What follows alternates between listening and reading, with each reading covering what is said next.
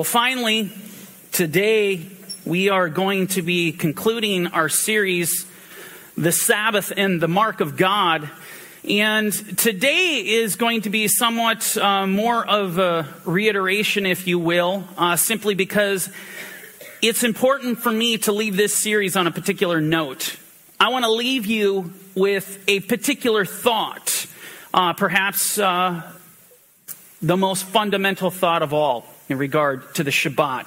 And what is that thought? Well, that thought is simply the reality, the spiritual truth, the deep spiritual connection between Yeshua and the Shabbat. Okay? I mean, ultimately, the only way that we can understand what the Sabbath is and the truth of it, its beauty, its splendor, there's no other way. It's through Yeshua alone.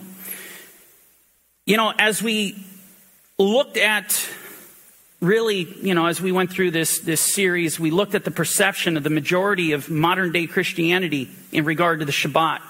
And the reality is that much of the church simply doesn't see the Shabbat as being relevant for today. They don't. I mean, this is obvious. This is why they don't keep it. And I want you to add two and two together. They're not keeping it because they don't see that it's relevant. And see, in that frame of mind, they're looking at Christ and everything centered around Christ as they should. And anything that pertains to Christ, well, that's relevant. If they see something that does not pertain to Christ, it gets cast along the side. Well, and I agree with that. Everything that in our life that is built upon our hope, our salvation, everything is in Yeshua. Period. And all the wonderful things that are attributed to it, these are the things we cling on. The problem is they don't see the Sabbath as having anything to do with Christ. When you think about it, this comes down to relevance. I mean, you break this down. Well, today we're gonna look at this, and I'm gonna show you just how relevant it is, especially to you Christians that never had this connection. You know, I'm gonna tell you personally, for me, the only reason I keep Shabbat, and this is my testimony, the only reason I keep it today was because of my pursuit of going after Yeshua with all my heart, soul, and strength. Actually coming to a place in my life where I said, no, I will actually walk out this whole concept of picking up my cross and following him. See, when I did that, then all of a sudden, something that wasn't relevant at all, which my upbringing in a traditional Christian home, the Shabbat was never relevant. All of a sudden, in my pursuit after him and knowing who he is, and listen to me carefully, knowing who he is and what he has done, all of a sudden, my eyes were opened. Then it became very relevant as I got to know Yeshua better and better. With that said, if I were to title today's message, and I would call it In the Beginning. In the beginning, because it's at the beginning that we find just how relevant the Sabbath is.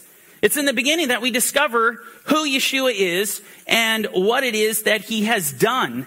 And to help you understand this, I just want to get back to the beginning. Genesis 1:1. This is what we read. In the beginning, God created the heavens and the earth. Now, I want to stop here and highlight this. In Hebrew, it's actually Elohim. This term used for God is Elohim. Now, why is this important? Well, this is critically important because the term itself is actually plural. It's plural. The im at the end, the yod and the mem, or mem sophi, indicates plurality. Once you start to learn Hebrew, you could take a word like yeled, which is boy, and to turn it into plural boys, you would say yeledim. So anytime you hear an im, it's in the masculine, it is plural. The ot would be the feminine version of the plurality.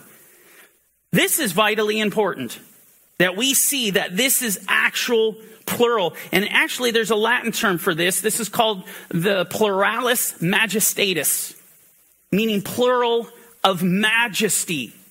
The plural of majesty. And so what we find, and this is what's so amazing, we don't have to wait to get to the New Testament to actually have this beautiful revelation of Yeshua. Yeshua is revealed in the very first verse of the Bible. And all you have to do, and this is not a coincidence, all you have to do is go 3 words in. You study the Bible, you realize that 3 is a very, very special number. Yeshua rose on the 3rd day. Well, as we get in, the very 3rd word in the Hebrew, Bereshit, bara, Elohim. Elohim is the 3rd word. Right there on that 3rd word, we see the presence and the revelation of Yeshua. Very, very powerful. But I want you to think about this. This is not just the revelation of seeing Yeshua Echad with his Father, being one with his Father, this great mystery, but it's in the context of creating. And I'm going somewhere with this, so pay close attention. The context of Elohim, this plural, this Hebrew plural, is in the context of actually going forth and creating. Now this gets really interesting because as you continue to read and you start to look at Genesis, you go on in Genesis 1, it actually says, let us. And you read in the Hebrew, it is plural. Let us make man in our image. Plural. You continue after the fall of man. And then the Lord comes forth and says, oh no, man has become like one of us. In Genesis 3, us, plural. And go further ahead yet still, in Genesis 11, when the Lord needs to come down because the Tower of Babel is being constructed, he says, let us go down and confuse or confound their language. And so at creation, we have this. We have, in the very first verse of the Bible, we have the Father perfectly unified in perfect harmony, completely in the Hebrew, Echad, with his Son, Yeshua. I mean, absolutely incredible. Yeshua is being presented in Genesis 1:1 literally as the instrument of creation. And I think it's important to point out here that what I'm sharing with you is not far-fetched. I did not create this ideology in my own head. I'm just simply sharing with you the reality. I'm not the only one that looks at it this way. We actually find as we get to the New Testament in the Gospel of John, John himself literally saw this for what it was. And this is what he says. In the beginning was the Word, and the Word was with God, and the Word was God. Now, John is very clever in his writing technique here and how he chose to open up this gospel. Because if you look at it in the Greek, it's actually en arche. Okay? When you go to the Greek Septuagint, the Hebrew translation of the Bible, the very first words are right there, en arche. What do they mean? They mean in the beginning. They mean exactly what we got here on the screen. What is John doing? John is taking you back to Genesis 1:1. It's a parallel. He's mirroring Genesis 1:1. This is so powerful. And what he's saying is I have a revelation for you. Go back to creation. Go back to Elohim. Go back to Genesis 1:1. And let me share with you what's really there. And what's there, he says, in the beginning was the Word, and the Word was with God, and the Word was God. And you should let that sink in. He was Elohim. The Word was Elohim. Extremely powerful concept here. Now, going back to our Genesis account of creation, continuing on, verse 2. The earth was without form and void, and darkness was on the face of the deep, and the Spirit of Elohim was hovering over the face of the waters. Now, this has always fascinated me. Here we have Elohim, we know is the Father and the Son perfectly united together. And what do we see in the very next verse? We have the presence of Elohim's Spirit. And the Spirit is hovering over the waters. This is so absolutely powerful because we have the Godhead. The Godhead complete form. And it gets extremely interesting as we continue. Going on to verse 3. And this is what we read. Then God said. Now, what did John say? Remember, he said, in the beginning was the Word. And here's the first presence. Where we see God, what is he doing? Speaking the Word. The Word is coming out. And what does the Word say? It says, let there be light. And what I love about this is the power of God. The power of God is established from the get-go. He says, let there be light. What happened? and there was light. God merely speaks things, and they happen. Now, this gets really, really interesting when you realize, well, wait a second, did he create the sun and the moon and the stars on the first day? Was this the first thing he didn't? So think about this. Here he said, let there be light, and there was light, but there's no sun. There's no moon. There's no stars. What is this light? Well, here's what's really amazing. As we come to John chapter 8, verse 12, Yeshua says, I am the light of the world. He who follows me shall not walk in darkness, but have the light of life. And so right away, Yeshua is filled. His presence is filled in Genesis, in this creation story. It is unbelievable. He was the revelation. What happened was Elohim revealed. The Father revealed the Son. The world got to experience the light of the Son. He revealed his glory. That's who Yeshua is. It was power. And think about when you read the New Testament, the Apostle Paul in 1 Corinthians, he actually says Yeshua is the wisdom and the power of God. That's who he is, the wisdom and the power. And so this is amazing. This whole what's going on here in creation. Let there be light. There was light. Now, this gets really interesting when I'm going to take you to Revelation, because here you have Genesis 1, and this light is revealed, but it's not the sun, moon, or stars. Well, we know it to be Yeshua. Well, as we come to Revelation, this is what we read. Revelation 21:23. The city, meaning New Jerusalem, we're talking about the age to come. The city had no need of the sun or the moon to shine in it, for the glory of God illuminates it. What is it? The Lamb is its light. This is the light. It's the light of the world. His light has the ability to shine in power, in glory, in splendor. And we could even take this a step further, and that, what does the Lord say? What does God do in verse 4? We look at verse 4 here, and I'll highlight it.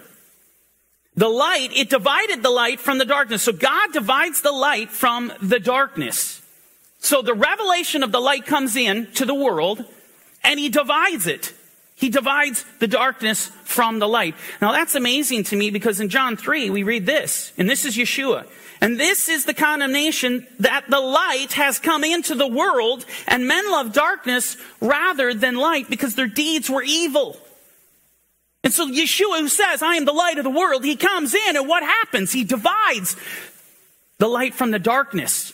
Those who are of the light get separated from those who are of the darkness. And you think about this, going to John 7:7, the world cannot hate you, but it hates me, because I testify of it that its deeds are evil. And you go to Proverbs 29. The unjust man is an abomination to the righteous, and he who is upright in his ways is an abomination to the wicked. Matthew 10. Right, when Yeshua, he came out, he goes, you don't think that I came to bring peace? I did not come to bring peace, but a sword. What was he doing? Dividing son from father, mother from daughter. Dividing light from darkness. This is who Yeshua was, and this is what we're seeing in creation. It's powerful. Now, taking you back to John's prologue, continuing on in verse 2, and just kind of going back and forth, paralleling these two. In John 2, he goes on, he says, he, meaning Yeshua, the Word is what he's referring to. The Word was in the beginning with God, with Elohim. All things were made through him, and without him, nothing was made that was made. So here, John, in pun intended, John brings to light the fact that the only way anything was created, everything that we see today, everything that we read about that was being made, that was only made through Yeshua. And this is absolutely fascinating, because this is the entirety of the New Testament's testimony. I mean, John's not alone with this. He's not crazy. We find the writer of Hebrews believes the same thing. Elohim, who at various times and in various ways spoke in times past to the fathers by the prophets, has in these last days spoken to us by his Son, whom he has appointed heir of all things. Now listen, through whom also he made the worlds. And so this is the constant testimony. If we go to the Apostle Paul, he says the same thing. For by him, meaning Yeshua, all things were created that are in heaven and that are on earth, visible and invisible. Think about that. That's not even just the things that are visible, but invisible. Whether thrones or dominions or principalities or powers, all things were created through him and for him. Now this is critical. Paul is so clever. He doesn't give you any wiggle room whatsoever to wiggle out of who Yeshua really is and what he has done. And what do I mean by that? He says all things were created through him, but he doesn't stop there. He's very careful. These last two words are critical. For him. It's not just things that were made through him, but they were made for him. Why is that such a big deal to me? Because when I go to the Tanakh, when I read the Old Testament, what I am told is that all things were made for the Tetragrammaton, Yehovah. Let me show you in Proverbs 16. The Lord, Yehovah, has made all, what? For himself. Yes, even the wicked for the day of doom. We need to start pondering who Yeshua is right now. Because I go to the Old Testament, I go to the Tanakh, and I find out that all things were made for Yehovah. And now I jumped into the New Testament, and the revelation is no, all things were made for Yeshua. And we could banter back and forth all day long. Isaiah 45, right? Isaiah 45 tells us that every knee is going to bow to Yehovah. But then I go to Philippians 2, and I discover that every knee is going to bow to Yeshua. And then you talk about Joel 2:32. All who call upon the name of the Lord, Yehovah, will be saved. You go see that very passage quoted in Romans 10, and the name used is Yeshua. Whoever confesses Yeshua with their mouth and believes in their heart, they're going to be saved. I mean, this is absolutely amazing. I could tell you about Isaiah 44, where specifically Yehovah says, I am the first and I am the last. Well, now go to Revelation, and what do we see? The last chapter in the book. Specifically, Yeshua comes out and says, I am the Alpha and Omega, the first and the last. You just think about these concepts. We could go on. Jeremiah 17. In Jeremiah 17, Yehovah says, I search the hearts and the minds of the people. Go to Revelation 2. Yeshua, in the first person, says, I am the one who searched the minds and the hearts of the people. We need to really ponder who Yeshua is scripturally. Not according to what we want him to be or what we don't want him to be, but who he is. And this is why we have passages like this in Proverbs 30. Who has ascended into heaven or descended? I want you to understand this is prophecy. This is one of the most powerful prophetic passages in all of the Tanakh regarding Yeshua. Because he is the only one who has descended and ascended. He's the one. In fact, look at John chapter 6. He is the bread from heaven. Whoever comes to him will have everlasting life. Whoever eats that bread will live for all eternity. And even in that same chapter, he literally says, what is it if the Son of Man ascends? He is going to ascend to where he was before. He was already there. He descended and now was ascending. And we find multiple passages about him descending and ascending. I mean, extremely, this is very, very powerful. So this is all about Yeshua, and this is really going to unfold as we continue. Who has gathered the wind into his fist? Who has bound the waters in a garment? It's interesting. When you go to Psalm 89, there you find that it is Yehovah. He has the power to still the seas. He calms them when they rise up. Well, you go to Matthew 8 and read the story. It is Yeshua who commands the winds and the sea. He commands them and they listen to him. I mean, that's extremely powerful. And we continue on. Who has established all the ends of the earth? What is his name? And what is his son's name? If you know. I mean, here you have Elohim. You have the Father working with his Son in perfect unity as Echad. And this is why Yeshua says, I and my Father are Echad. We're one. It's just like this. And so it asks the question at the end, and because it's provoking something. What is this last statement doing? What is his son's name if you know? It's provoking confession. The confession of the name of Yeshua. Do we know his? Yes, we do. Fortunately for us, we know the name of the Son. His name is Yeshua, Yeshua of Nazareth. And through him, we know that all things have been established. Yeshua was the very instrument of creation. He's the word that brought forth all things into existence. This is why John, I didn't put it up here, but you go back to his prologue in John 1:14, he said, the word became flesh and dwelt among us. And actually that word was called by a name, Emmanuel, God with us. Elohim with us.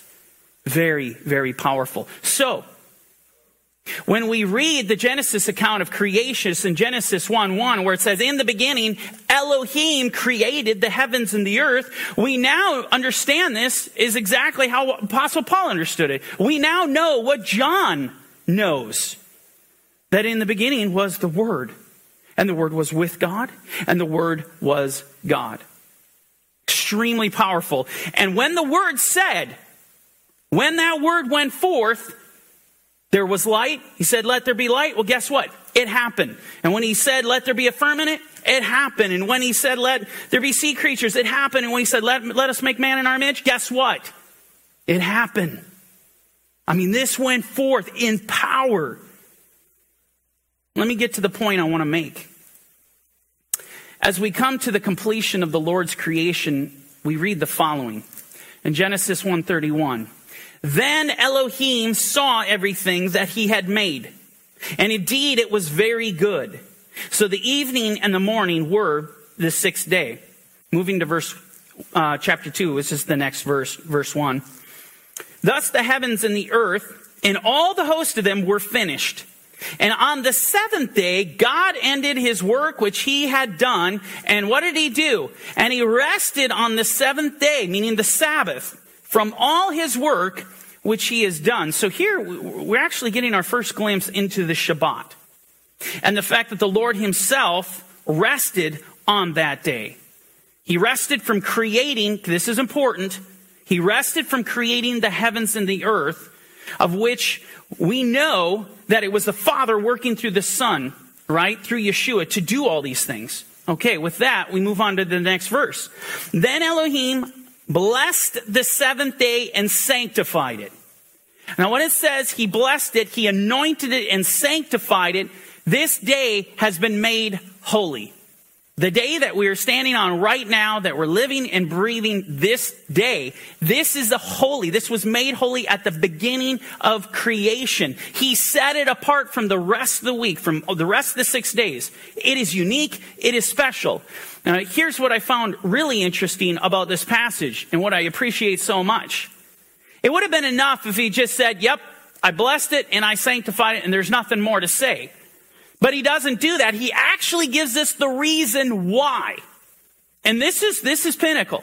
Why he blessed it, why it's sanctified as we go on. Because in it, he rested from all his work, which Elohim had created and made. Now it's interesting. So the Lord Elohim does all this creation. He takes the Sabbath to literally rest. But what is he doing? When we actually read the passage, he's looking back on his creation. He's acknowledging what his hand, what his word has accomplished. He saw that it's good, and he is sitting back acknowledging himself. He's literally created the day to be holy for his own glory. I mean, this is what is actually happening, where he takes the time to reflect on what he has done. He has created all things. Very, very powerful. Now, if we come to the conclusion that the Father has created all things through Yeshua, and that nothing that was made except through him, then we must also, and listen to me carefully, we must also concede that it was Yeshua who blessed and sanctified the Shabbat, right? And see, when you understand this, this dramatically changes your whole perspective. Right? It's revelatory. It changes your whole perspective on the relevancy of the Shabbat to Yeshua. as Lord, right? And this is what I mean this is what I meant when I said, when you understand who Yeshua is, i.e. God, Elohim, and what he has done, created the heavens and the earth, then you really begin to look at the Shabbat in a whole new light. It's no longer simply a day that I take for myself, or that's about me. Because it isn't about me. The more you study, it's about him. It's about who he is, Yeshua, and what he has done. Very, very powerful. It's about identifying. This Shabbat is about identifying with our Creator, Creator of heaven and earth, and acknowledging that through Yeshua, the Shabbat was declared holy.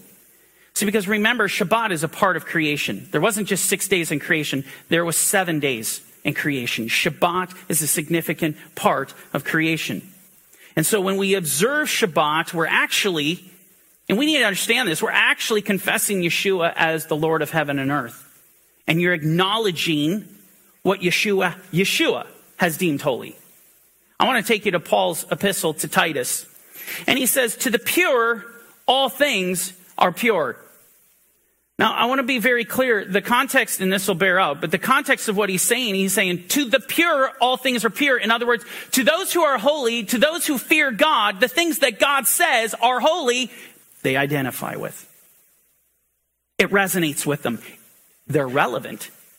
Okay? The pure things of God's word are relevant to the believer, and they identify with them. So to the pure, all things are pure. But then he goes on, but to those who are defiled and unbelieving, nothing is pure. In the context that even when God says something is holy, the defiled and unbelieving will come and say, well, not to me. It's not relevant to them.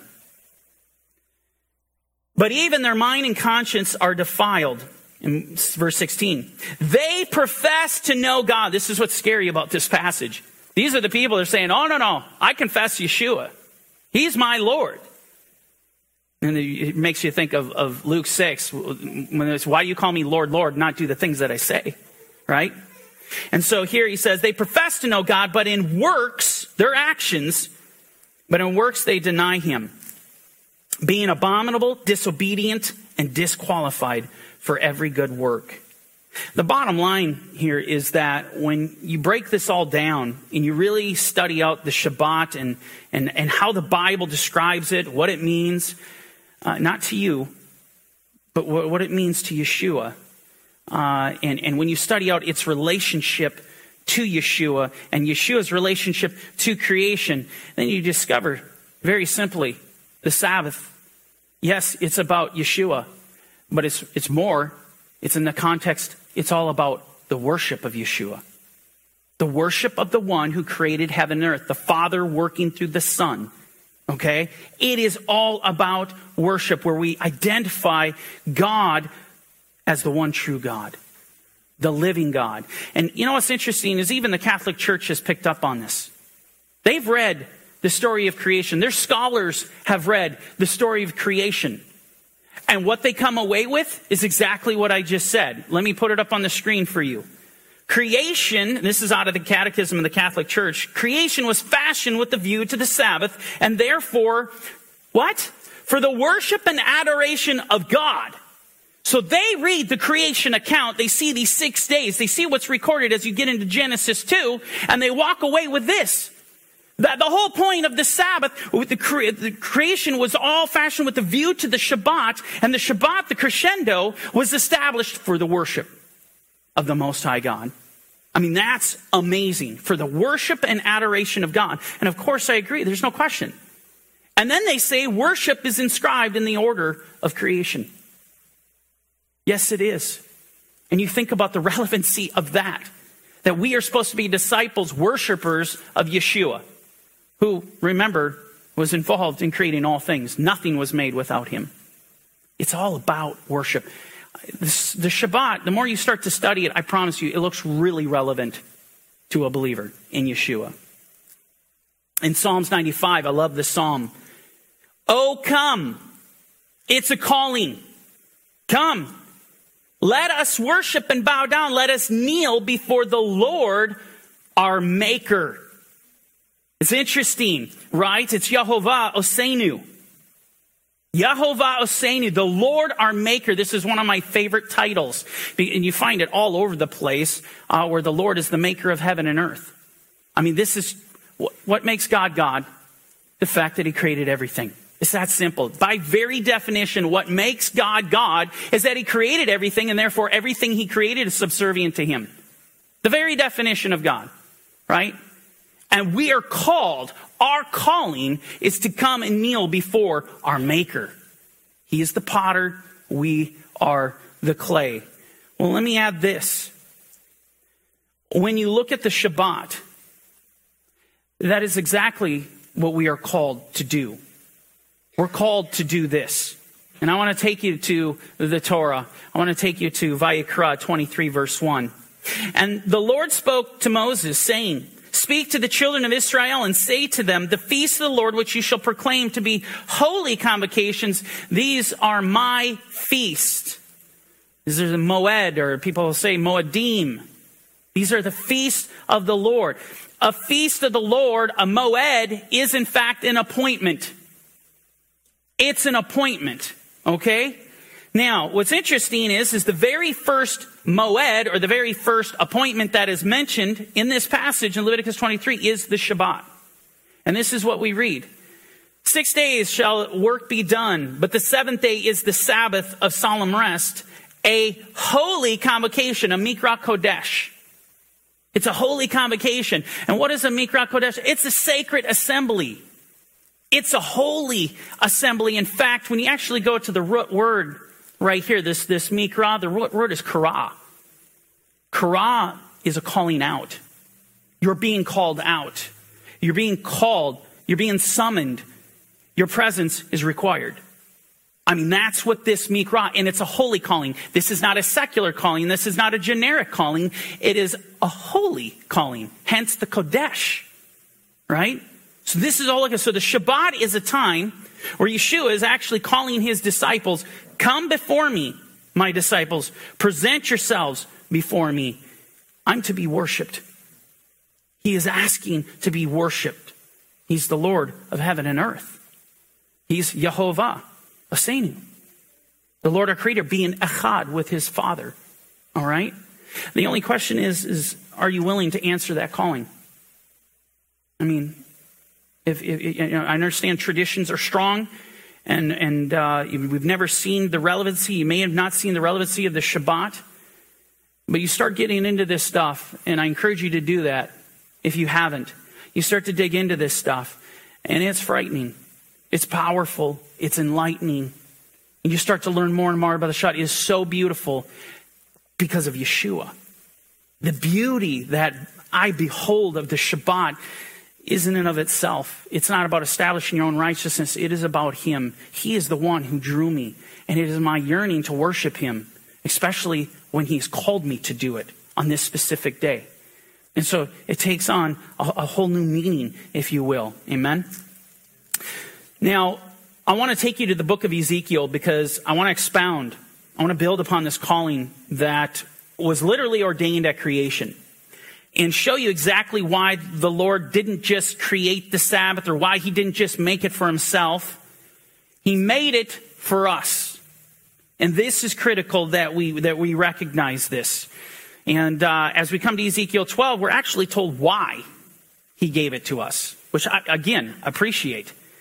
As we go to Exodus 20:12, moreover, I gave them my Sabbaths to be a sign. And when you look at what this sign is actually a signal, a distinguishing mark. Now, what's interesting is this is the very word that's used when it says the Lord put a mark on Cain. This is the word that's used. He put an oat. He put a mark on Cain. It's the same word that's used for the rainbow. When the Lord cast the rainbow in the clouds, he said that I will give you a sign. And here's the sign. Well, it was an oat. And now, in regard to the Shabbat, here we're seeing that the Lord has given his people. I gave them my Sabbaths, not our Sabbaths. He gives them his Sabbaths as a mark. They are a mark. They're an oat between them and me. Now, here's why. That they might know that I am the Lord who sanctifies them. that they might know that I am the Lord. Think about this. So we are supposed to be picking up on the fact, the whole purpose of why he's given us the Sabbath, so that we identify with the fact that he has sanctified us. He's made us holy. In fact, let me take it a step further. If you look at the word that's used, that they might know, it is the Hebrew yada, to recognize, admit, acknowledge, confess.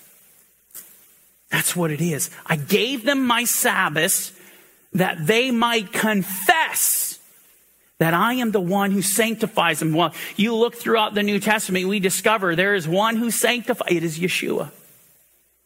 And Yeshua is involved from Genesis 1:1 all the way to the end of Revelation. He is the one who sanctifies us. And all this time that the New Testament spends on getting us to confess Yeshua. I mean, my goodness, the Shabbat is all about that. That's exactly what it was designed for. That's why he gave it to us, to confess Yeshua as the one who sanctifies us. He's the one who sets us apart.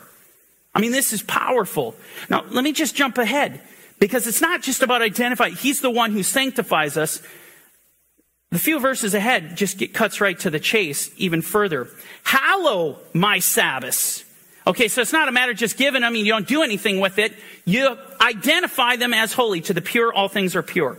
Hallow my Sabbaths, and they will be a sign, an oath between me and you, that you may know, that's the same Hebrew word, yada, that I am the Lord your God. Now think about that.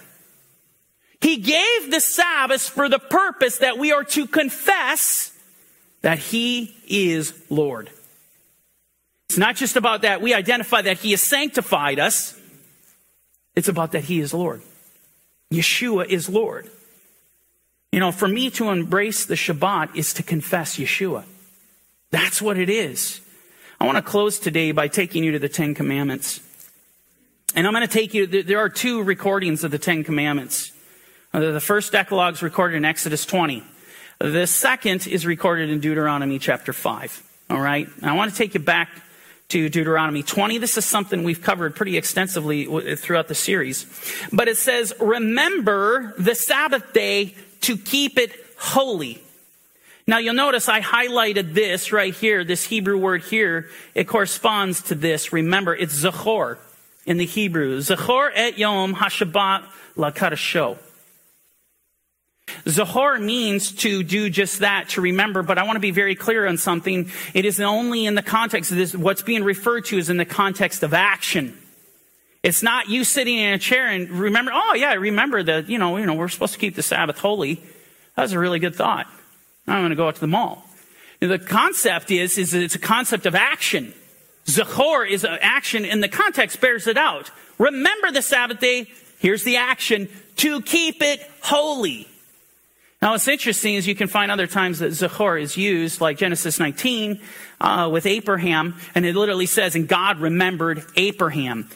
But what that meant is when it says God Zachor, Abraham, God moved. It was a call to action. Because Abraham had this discussion, would you really destroy the righteous with the wicked? And he would not do that. So the Lord was moved to action. He sent the angels to go grab Lot and pull him out. Powerful.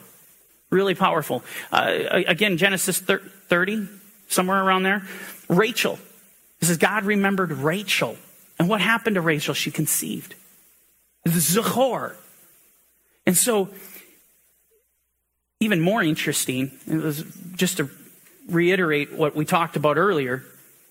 Not only are we to Zachor, it's this call to action, but do you know that this is the only commandment out of the 10 commandments that actually begin with Zachor? None of the other 10 commandments begin with Zachor. Why is it not important that I remember to honor my mother and father? Why is it not important to remember to not take the name of the Lord's name in vain? I mean, shouldn't I remember to do those things? And yet, this is the only commandment that begins with remember. And the answer to that, why would he do that? It's very simple. It's prophetic. It is prophecy. It's a prophetic warning. The Lord knew what would happen to the Shabbat. He knew what was coming. If I had a nickel for every time I have talked to a believer that has come to me and told me that, well, Daniel, we'll keep the other 9 commandments. We don't keep the 10th one. We don't keep the Shabbat, the 4th commandment. We don't keep that because it's not mentioned in the New Testament. But all the other 9 are mentioned there. I mean, that is mind-blowing.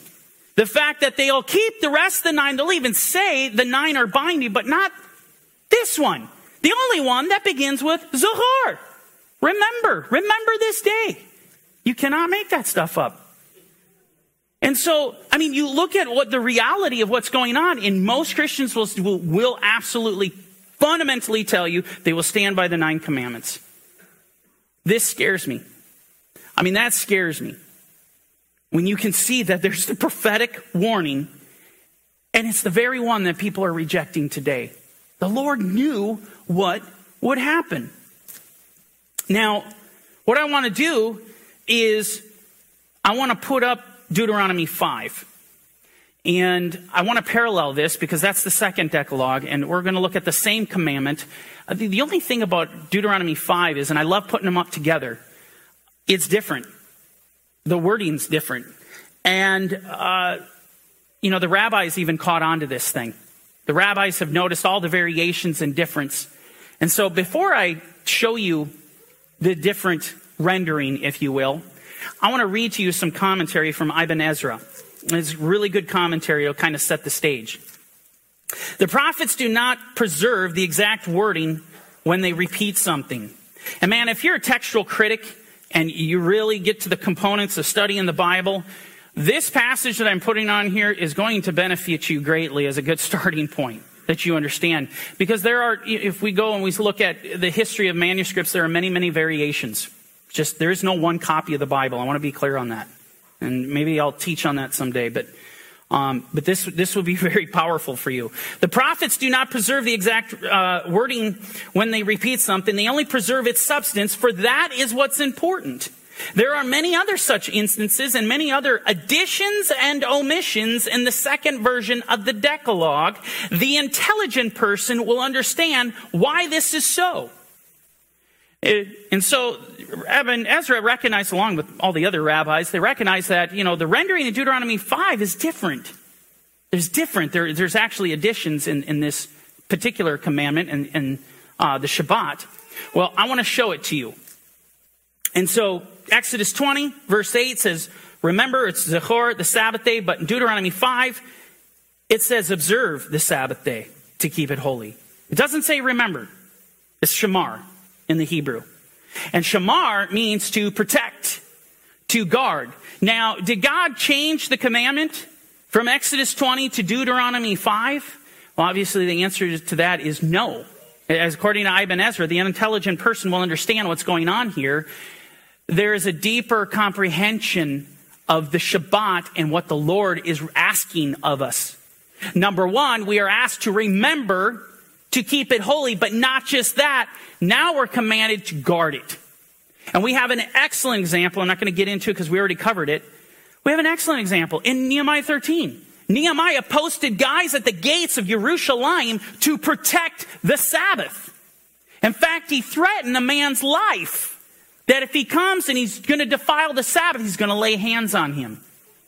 And so I wanted to close with this because, the reality is when we look at this is the calling. It's very simple. The commandment's not that hard. It's not intimidating. The Lord is crying out, remember, don't forget, remember to keep it holy. And it's so important that this is not just for Christians that don't know. This is for us because we become complacent. And the call is for us as well. Remember to keep it holy. Because how you don't want to fall into complacency that you're like, oh, this is just another day. And I've been doing this for years. I've been keeping the Shabbat for years. And, this is something we got to fight, right? This is something we got to fight. We need to guard it. We need to guard our homes on the Shabbat. And nothing is going to come into the home. And there is no whatever. I don't let my girls play video games or anything like that. It's holy. And so we got to keep it holy. We need to guard it. We need to protect it. It's for our own sake. He does this. And so, we as Christians, whatever you want to call yourself, you want to call yourself a Christian, you want to call yourself a Messianic, just in general, we as believers in Yeshua, we are called to keep the Shabbat holy. Amen. So in conclusion, let us serve the Creator of heaven and earth. Let us as believers in Yeshua observe the Shabbat according to His will. according for his glory, and recognize that Yeshua took part in creation and understand that all things were made through him and for him. And when you understand that reality, that he blessed it, he sanctified it, and that we understand the reason why he gave it to us, that we might confess him as Lord, well, that's a whole new perspective. That becomes really, really powerful. And that really puts into perspective this verse. For the Son of Man, Yeshua meant himself, is Lord even of the Sabbath. Now, I want to be clear. You will not find Moses, Elijah, King David, all these righteous, unbelievable men of God that God did miraculous things through. None of them walked around and said, yeah, I'm Moses and I'm the Lord of the Sabbath. None of them did because they couldn't. This title is reserved for one. To say you're the Lord of the Sabbath is to say that you are the Lord of heaven and earth. That you were there at creation, that all things were created through you and for you. And I'm going to say this again. I assure you, the Sabbath is no longer done away with than the fact that the Lord is no longer the Lord of the Sabbath. And that is a fact. He is the Lord of the Sabbath. The Shabbat is still there, just as Yeshua is still there. With that said, let's rise and do our battle cry.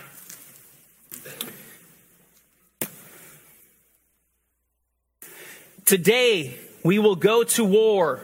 We will not fear. We will not faint. We will not give in to the flesh. And we will not give in to our enemies. Today, we will stand and we will fight. And we will conquer through the might of our Lord Yeshua. And let us pray the prayer. Our Father, which art in heaven, hallowed be your name. Your kingdom come. Your will be done on earth as it is in heaven.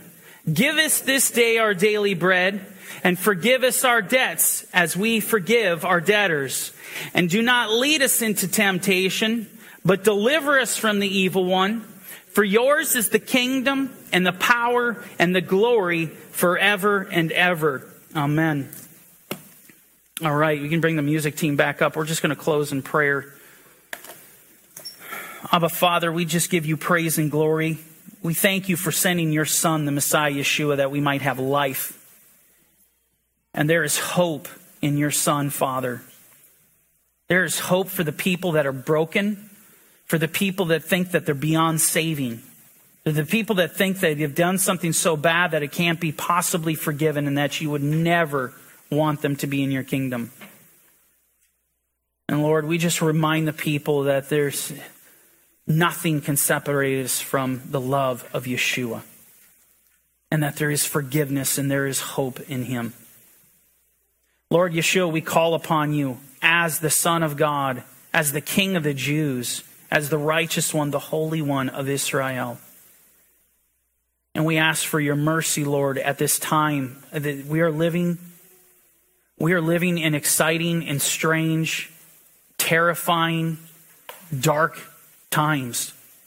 I mean, there's so many thoughts, there's so many emotions bouncing off of the walls in regard to what's happening, what's going on with your nation, how the world's responding, anti-Semitism, Christians getting their heads literally chopped off. They're being persecuted and maimed. And this stuff is it's beyond anything that we could have conceived that we would live to see. The things that we are actually experiencing right now, the talk of dividing Jerusalem, biblical prophecy unfolding, Zechariah 14. Lord, we pray for your strength.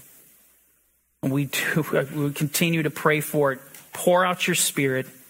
Let there be revival in this place. Build an army, raise an army of warriors who go out in love. They don't return evil for evil. They return good, even though that they've been wronged. That they love their enemies. They bless those who persecute them. They do good to those who hate them. Lord, we just pray for these kinds of hearts, Lord. We pray for healings in this community, for forgiveness of sins, for focus and vision, to stay focused on you, to not allow fears to persuade us, to sway us in different directions to cause us to come off of the path, or the lust of the flesh to seduce us away from your righteousness, Lord. And pray that you create in us clean hearts. Renew a steadfast spirit. Restore your joy to our lives, Lord. No matter what's going on, that we can rejoice. We can rejoice in what you have done, who you are, and what you have done for us. We just glorify your name, Lord. We lift high the name of Yeshua in this place. We confess it, and we believe that the Father has raised you from the grave to sit at his right hand. We thank you for everything that you have done, for your sacrifice, Lord Yeshua. In your mighty name we pray. Amen.